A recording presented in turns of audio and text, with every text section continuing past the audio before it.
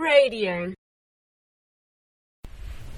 St. Luke presents to us the two sisters, Martha and Mary, as mirrors, which reflects back how we respond to the presence of God. They also represent two seemingly opposite spiritualities, which are actually complementary in nature, namely active and contemplative.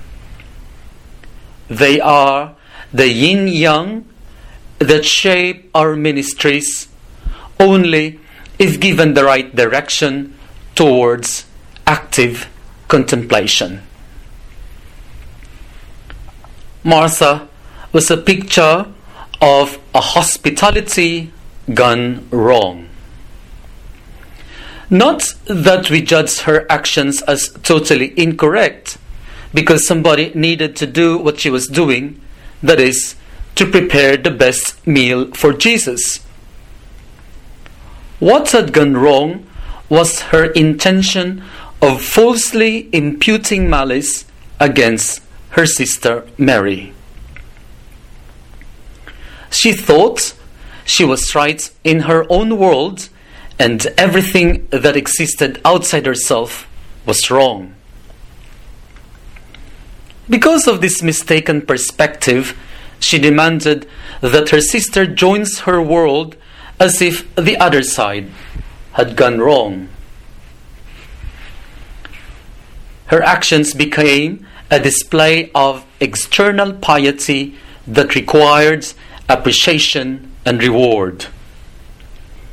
Martha lends her mask to the Pharisee who berated the publican before God, and to the older son who judged and won't accept his prodigal brother.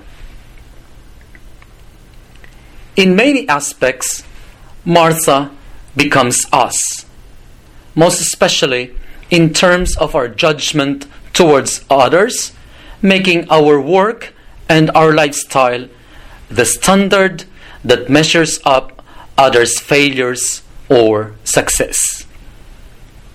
In a sense, we control others without us knowing it, and oftentimes under the guise of honesty and good intentions. This is also true in our relationship with God when we expect that we be rewarded because we have done our best, that we be spared from pain or anything that we hate accepting because we have been faithful to God and never gone astray like others. We become obsessive of deserving favors from God and others because we have been good.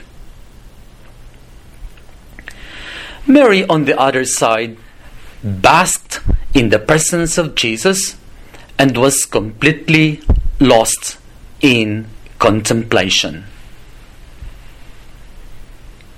For her, to be in the presence of Jesus completed her being. Therefore, she needed nothing more than relishing the Word became flesh in front of her. Nothing much is said about her other than being praised for being taken the better part. Sad to say that our generation has lost the sense of contemplation because we are afraid to be still, most especially when nothing is happening. To the modern world, contemplation, silence, and solitude are strange words and concepts, just like spiritual retreat or discernment. They pose a threat to the noise that we are accustomed to, as if it is a waste of time to waste time being silent and alone with God.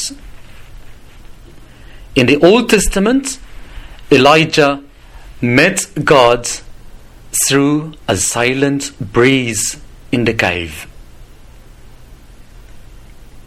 When was the last time we got lost in contemplation?